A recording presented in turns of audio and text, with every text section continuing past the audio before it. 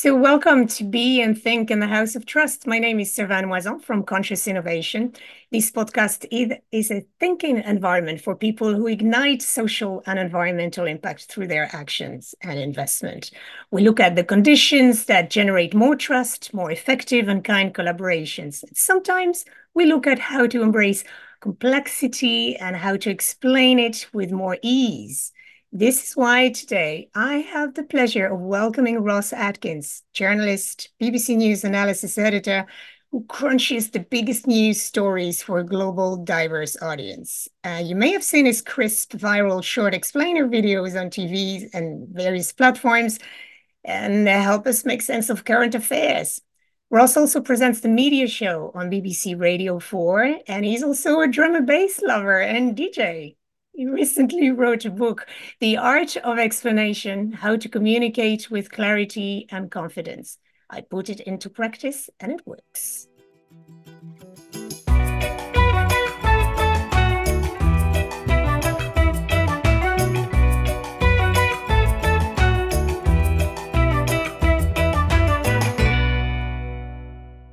Welcome, Ross.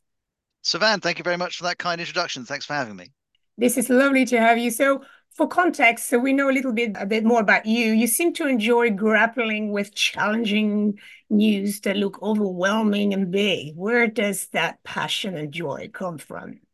Well, I think every story has within it lots of complexities, and every story that you cover as a journalist, whether you're a local journalist, national journalist, international journalist, always has more information than you could include. And so you're having to make decisions about what complexities to include and not include, what details to include and not include. So for me, grappling with complexities, communicating about events or issues to your audience as effectively as you can is right at the heart of all the work that journalists do, because it's not just enough to think about what information do I want to pass on to our audience, though, of course, that's a really important question. You also have to think about, well, how can I pass that on in a way that works best for the people I'm hoping this information will reach? And so for me, being a journalist has to involve that grappling, that process of handling the information and arranging it. And of course, depending on the types of journalism you do, whether you're a digital journalist or a TV journalist or an audio journalist, whatever the case may be, I do a lot of videos at the moment,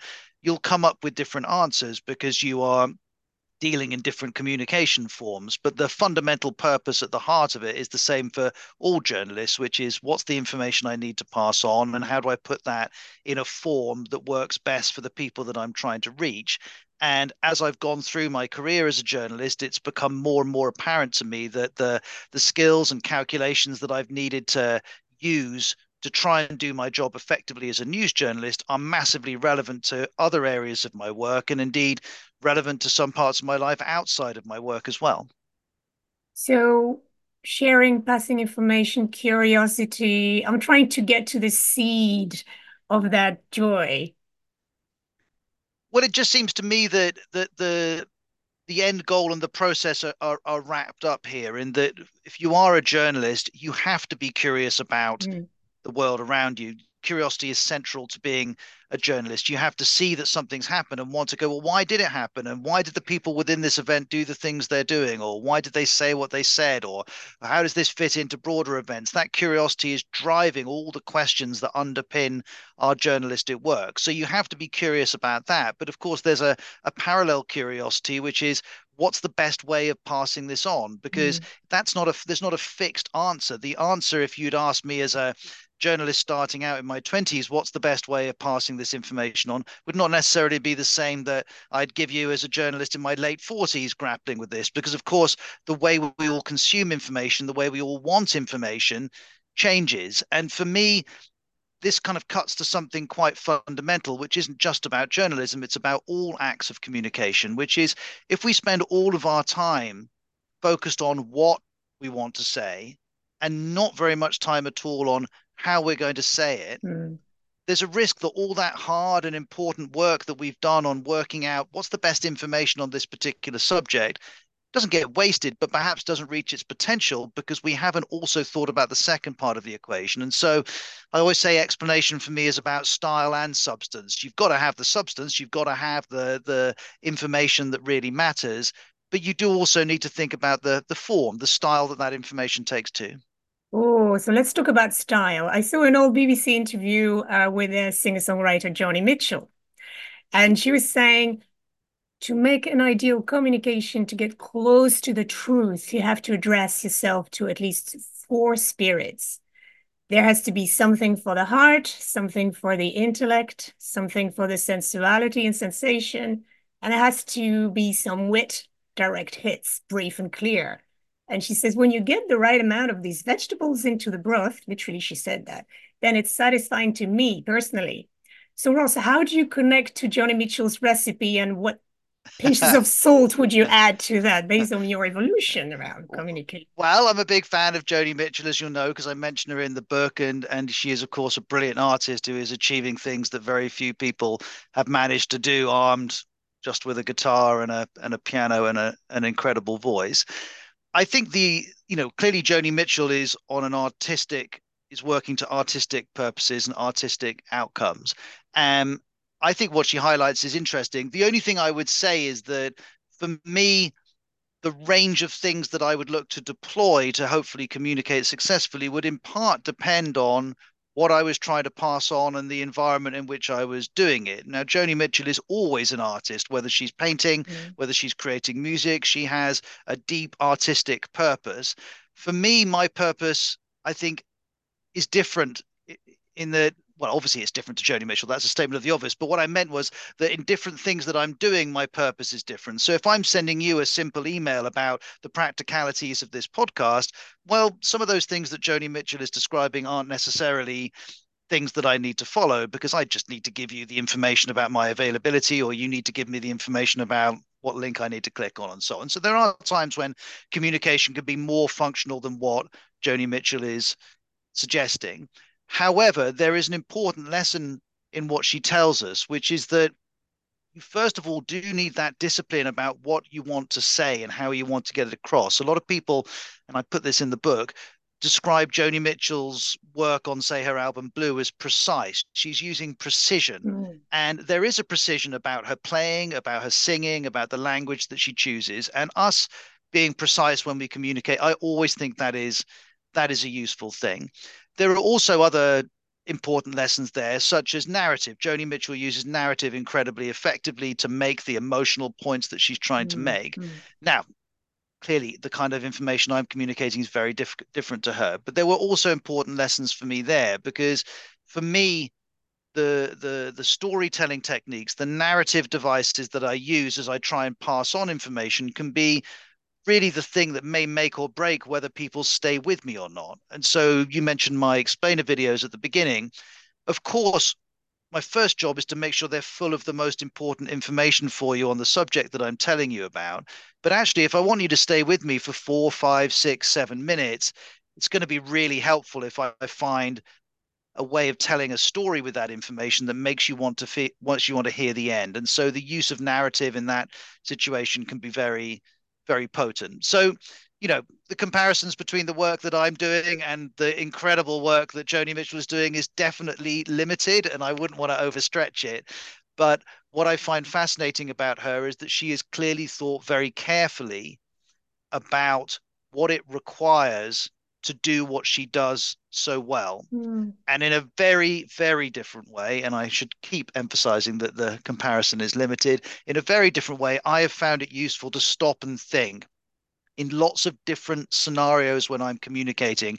What is the combination of devices, of techniques, of approaches that I can use to give myself the best chance of communicating in that moment? And of course, what I need to do when I'm sending you an email about the practicalities of this podcast is not the same as talking to a big meeting of colleagues about an idea I'm trying to get off the ground. So we have to use different devices, different techniques in different situations. So you have to find your poetry in the precision of your words. You have to find poetry in whatever you can find. Well, look, I mean, I think what is definitely true, and I talk about this in the book, is I talk about high impact phrases, Mm, and I think if you can find forms of words or types of language or turns of phrase that you can feel is really working to convey an idea or an mm, aspiration or an ambition or whatever it may be or a request, hold on to them. They're very, very powerful. And one of the things that that I try and do when I'm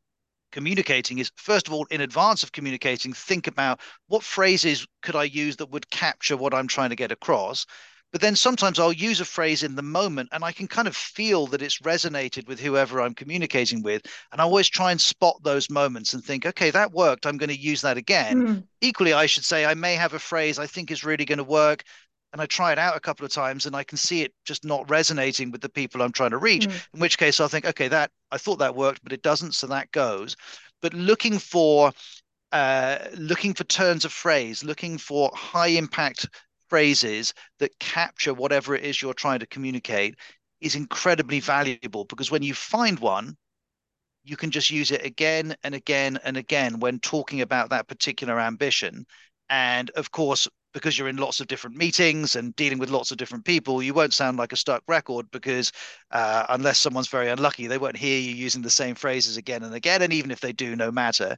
But certainly if I look at my endeavors to get ideas off the ground at the BBC, the ones that have done where I've had the most success have all had high impact phrases attached to them. And the ones where I've struggled a bit more have been where I haven't managed to find forms of words that give impact and clarity to the ideas I'm trying to convey. mm. So there is the phrases, the high impact phrases, the resonance. And that leads me to the next question.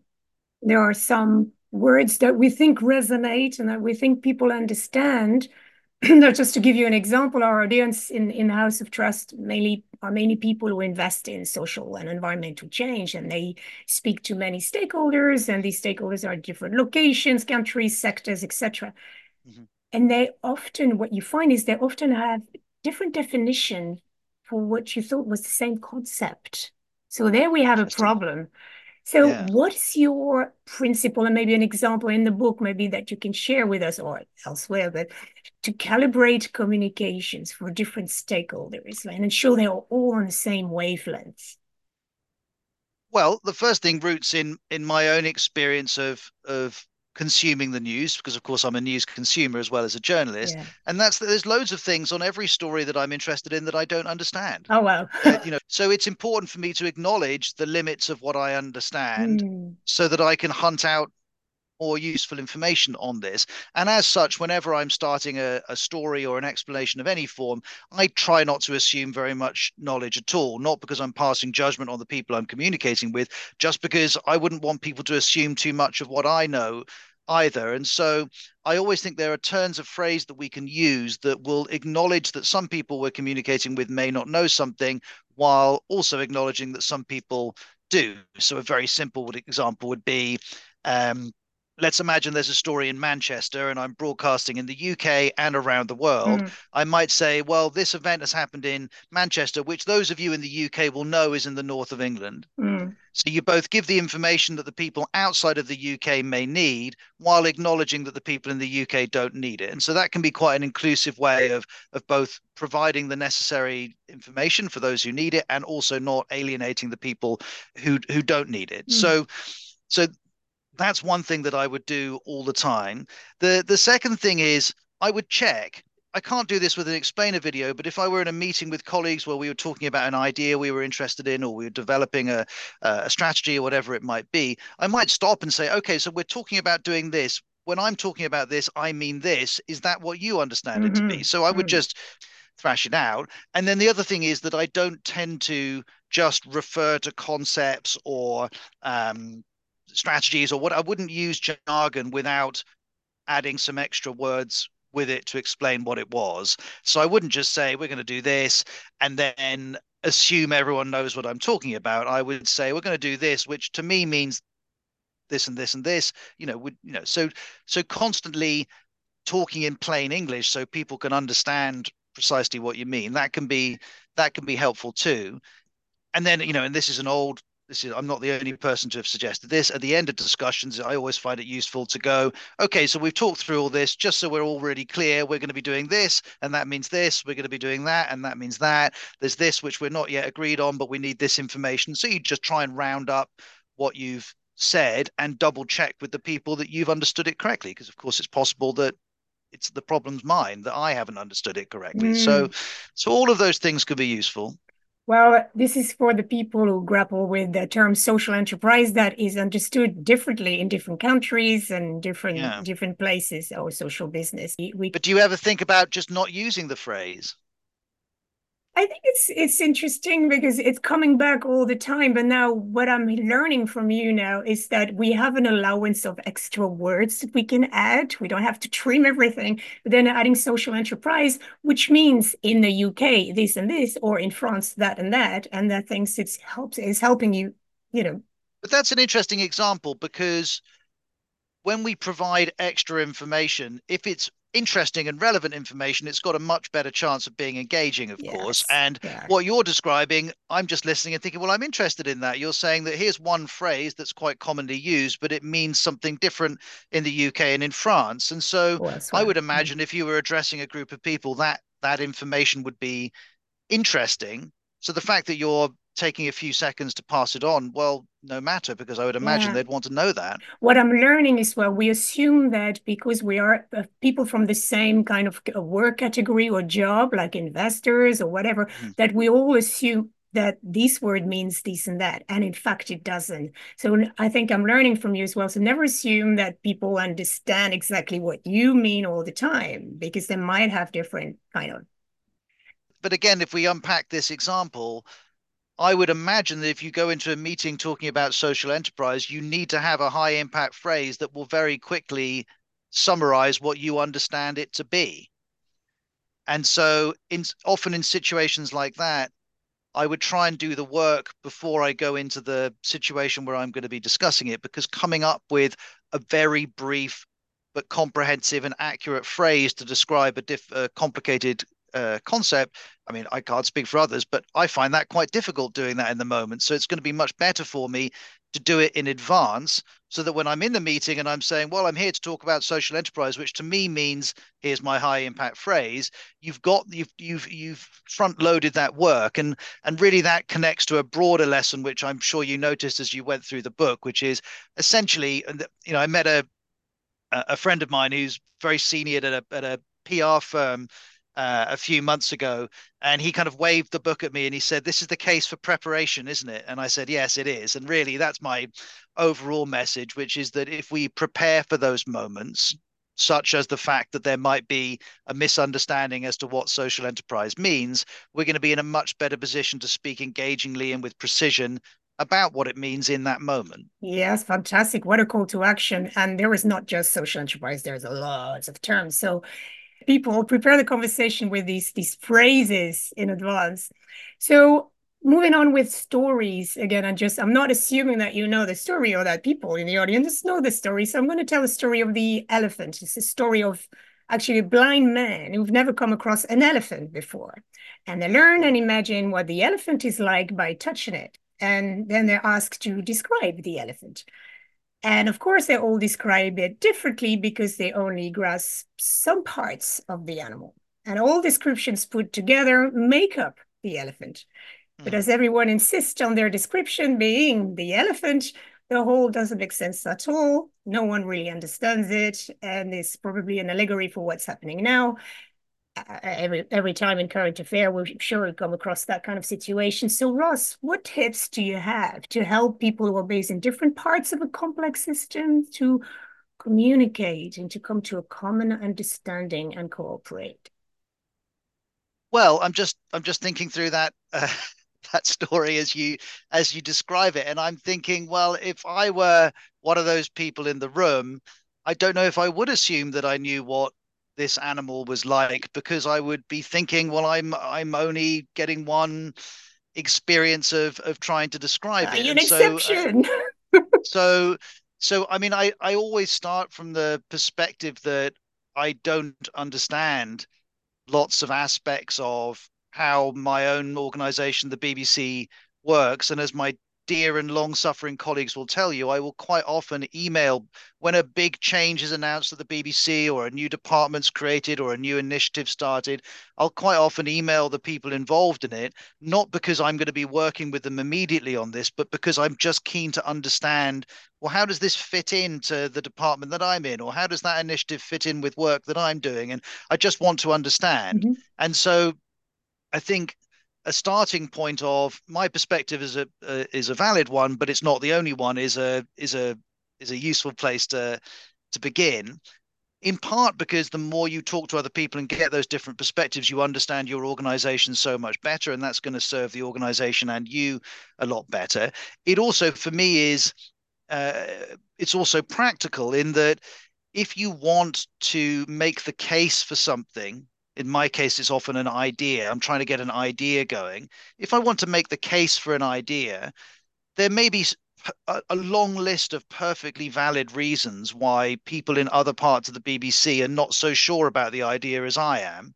And I need to understand why they're not so sure. And I need to understand the experience of their section of the BBC to be able to empathize with their concerns and try and adapt my idea to meet their concerns. Now, it won't always work. And sometimes what I'm suggesting just won't be a good enough idea, which is absolutely fine.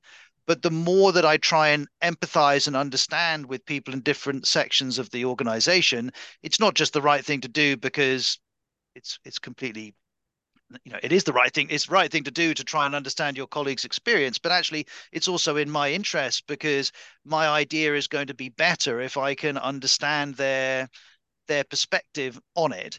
And so one of the things, and I think I mentioned this in the book, I remember reading somewhere, I wasn't able to find where I found it originally, but I remember hearing this advice about job interviews, which is you need to go into a job interview not just focused on all the brilliant things that you've done, which you want to talk about. You need to focus on the reason they probably won't give you the job. Hmm. So you need to anticipate the concerns they'll have, and then try and have answers to them. And that really resonated with me as I've thought about how to get ideas off the ground. Sometimes it is about saying, hey, I've got this really exciting thing and I think it's going to be great. But for me, it's equally important to be respectful of the fact that people may have completely valid concerns or doubts about what you're suggesting, and to try and really understand them Mm. and understand them in good faith, not bad faith, to understand that those concerns may well be correct, or if they're not correct, to find ways of making the case that actually these concerns can be allayed. And so trying to understand different people's perspectives in your organization and being empathetic about that, it feels to me the right thing to do, but also pretty much essential to getting anything going. Mm. You made a case for a campaign a few years ago, which was the 50-50 campaign. Can you tell us about how you make it happen, how you approach that and linking up to the previous explanation you just gave? Yeah, sure. 50/50 started in early 2017. It was an experiment on the program I was presenting at the time called Outside Source, and the ambition was to increase the number of female contributors in our journalism. And it used a simple system of self-monitoring to do that. We generated data around the contributors in our program every day. We shared that data amongst ourselves, and the data both informed us and motivated us in terms of how we were seeking to make sure that we had at least 50% female contributors in our journalism. And we looked at a couple of things around how to give this idea impact. The first one was to be really empathetic about the working environment within a newsroom, which is high pressure. People don't have a lot of time and they've got an awful lot of very important different things to be doing. And so we designed the whole project to be very easy to take part in. The entire way that 50/50 worked was designed with those concerns in mind, because we were Mm. respectful of the fact that we didn't want to ask colleagues to take part and say, well, you're going to have to give us an hour a day, because we just knew that wasn't realistic. The second thing that I was interested in was making sure that we had proof to underpin our arguments. And so we started it as an experiment on outside source. And it was only after several months where we had data that clearly showed that it was helping us that we started talking to other people about whether they would like to take part. And so for me, being able to say, we've had this idea, we're working towards this goal, which the BBC as a whole shares. We're doing this as an experiment. We're not certain it's going to be the right thing to do, but we're excited to try it. And we've also got this data which suggests that at the moment it is helping us. That made for a much more constructive and informed conversation. So we didn't come up with an idea and start having lots of conversations around the BBC on day two. We didn't do that at all. We actually experimented with the idea amongst our team for several months before we then started speaking to other colleagues. And then the other thing that we did, and this was in part because we had to do it, but it was also, we thought, the right thing to do, because it began as an informal experiment within one program. None of us were managers, none of us are managers, so we can't tell other people to do anything, nor, I hasten to add, do I want to. 50-50 was voluntary. So if other teams wanted to take part, they could. If they didn't want to take part, that was fine. If they wanted to start and then decided they wanted to stop, that was also fine. And so making it voluntary took one big question out of the equation, because quite often and quite reasonably people would say, do I have to do this? Because I'm not sure it's the right time for us to start this. We haven't quite Mm. got the, what they would have a number of reasons which were perfectly valid, or they would say, we're not 100% sure, but could we try it? But we don't want to get locked into this for the next 3 years if we start it. And so being able to say, look, you don't have to start it now. And whenever you do want to start it, you can stop it whenever you want, immediately made the conversation easier. And so that proved to be quite effective too. So experiment, bringing empathy, bringing volunteering experience, volunteering, an opportunity to say no, and going slowly and not brutally. It just leads me to a question that someone in the audience sent, and she's interested in advocacy campaigns around sensitive topics. And sometimes these campaigns need to address audiences with deeply entrenched biases or assumed indifference. And I wanted to ask, how can you effectively lead a campaign like that? Or what tip would you give to someone who need to lead a campaign and engage on a single subject with different people who may have deep reservations and different level of engagement? I'm aware you gave us some clues already, but what would you add? Well, I should say that I'm not an activist. I'm a journalist, and when I make the news, my purpose is to better inform those of you who are consuming the stories that we make. I'm not seeking any outcome beyond helping you understand the world that we're living in and the events that are happening around us. But when I'm making stories, one of the things that you need to do if you're to successfully pass this information on to your audience is to make the case why it matters. Mm, And one phrase that I use a lot in my scripts, but we would also use it in the newsroom, is the reason this matters is, and then you complete that sentence. Now, yeah. if something, if an enormous news story happens, let's imagine a prime minister says that he or she is stepping down.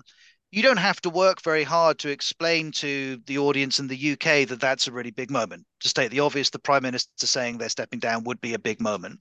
But there'll be other stories where, quite reasonably, it's not necessarily as clear to our viewers or readers or listeners Mm, why this story is as significant as we believe it is. And so, in those cases, it's our job to say, this has happened and this is relevant to you, our audience. This matters to you, our audience. Or let's imagine there's a story overseas, which is hugely important to the country it's happening in, but people in the UK might be thinking, does this necessarily connect to us?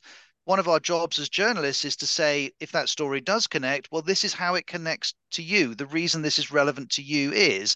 So, one example I give in the book is in 2015, I went to Athens to cover the Greek debt crisis, a huge economic and political crisis for mm, Greece. And of course, needless to say, very, very relevant to all Greeks. But we were broadcasting all around the world. And so my duty was not just to, I hope, make news that worked for people watching in Greece, but to say, if you're watching in the US, this is why it connects to you. If you're watching in the UK, this is why it connects to you. And so whenever I'm trying to communicate effectively, one of my tasks is to think about, how do I make sure this information feels relevant to who I'm addressing? mm, And sometimes, let's imagine I'm sending you details of when I'm going to join you for this podcast. I'm not going to have to work very hard at that because you've invited me onto the podcast. You're going to want that information from me. That's an easy one, Mm. right? Hmm. But there are many, many other examples when we're communicating in a range of different scenarios where it's not at all obvious to the people we're speaking to that what we're saying is relevant, matters, that is something that they would want to engage with. And at that point, we need to start thinking, well, why don't they feel those things? And what information could I provide to make it feel relevant? Mm. And I have that in mind every single day. When I finish talking to you now, I'm going to go and carry on working on a couple of reports, and front of my mind will be for people who think this isn't really that relevant to me. Am I making sure that I'm explaining to them that it is? And so constantly it comes back to that word empathy, which I used an answer or two ago. For me, it's always about thinking about if someone isn't engaging with what I'm saying, which for me is a completely reasonable position for them to have, how can I say to them, well, actually, what I've got to say to you here, I think is important and is relevant to you. And of course, depending on the subject and depending on who they are, how you answer that question is going to be different. But for me, communication is it's about it's there's two sides to it. it. It's about what we want to pass on, and it's about who you are passing it on to. And I think it's often easier to focus on the first. I've got all this stuff. I want to get this across. I've got important things to say. And there's nothing wrong with that. But actually, it comes right back to where we started, which is the style and the substance, in that if you have got all this information, but you're not thinking about the best way to give it to the people that you're hoping to reach, that's an important second part of the equation. And so I try and be, to use a slightly clunky phrase, audience centric in my communication, in that I'm constantly thinking about, am I making this information as consumable as it can be for the people I'm trying to reach, as easy to act on in the case of when we communicate with colleagues, say, if we're trying to get an idea off the ground, um, is it as easy to understand as possible? And is it feeling as relevant and important as possible? And if you can do all of those things, I think you are in with a good chance. I would only just add one caveat, which is not all information is relevant and important to all people. And it is, in the case of journalists, sometimes we'll look at stories and in the end we'll go, we're not convinced Nah. this story warrants our resources. And I've always been very at ease with the fact that sometimes I'll have an idea or a story or something that I'm trying to get going, and actually I'll think about, well, I was going to mention it to this person or these people or this team or this editor. And I'll think, actually, I don't think I'm going to, because I actually think if they were to say, this isn't quite right for me, I could understand why. I think it's, and so being open to that as well is important. That's wonderful. And it just reiterates the importance of taking the time to think. So Yes. we're coming to the end of our time together, Ross, and I'd like to share an appreciation beyond the fact that you practice what you preach in all your communications, and I've experienced it myself with you, is your sense of connectedness, the power and grace you have to make sure that people take the time to think and also understand each other. You bring people along, you make them feel seen and heard, whether it's in the bookshop, on Twitter, or on TV. And it's beautiful to see that in practice. So thank you for being with us today, Ross. Well, that's very kind, and I really appreciate the invitation. Nice to talk. Thank you. Well, that's it for today. So go and quickly explore Ross's book, The Art of Explanation: How to Communicate with Clarity and Confidence. I also wanted to thank Tara, Martina, and Hermina, Women in Social Finance, for sending your questions. I look forward to welcoming you back to the House of Trust again soon for insights, provocation, and different angles to approach your work as you invest in social and environmental change and ignite a positive impact. Subscribe to the show, share it, review it. It's available anywhere you can find your podcast, as you know by now. Just type in Be and Think in the House of Trust. And for opportunities to think independently for yourself and as yourself, head to my website, servanemouazan.co.uk, and sign up for my regular conscious innovation updates. Keep thinking, keep connecting. Goodbye.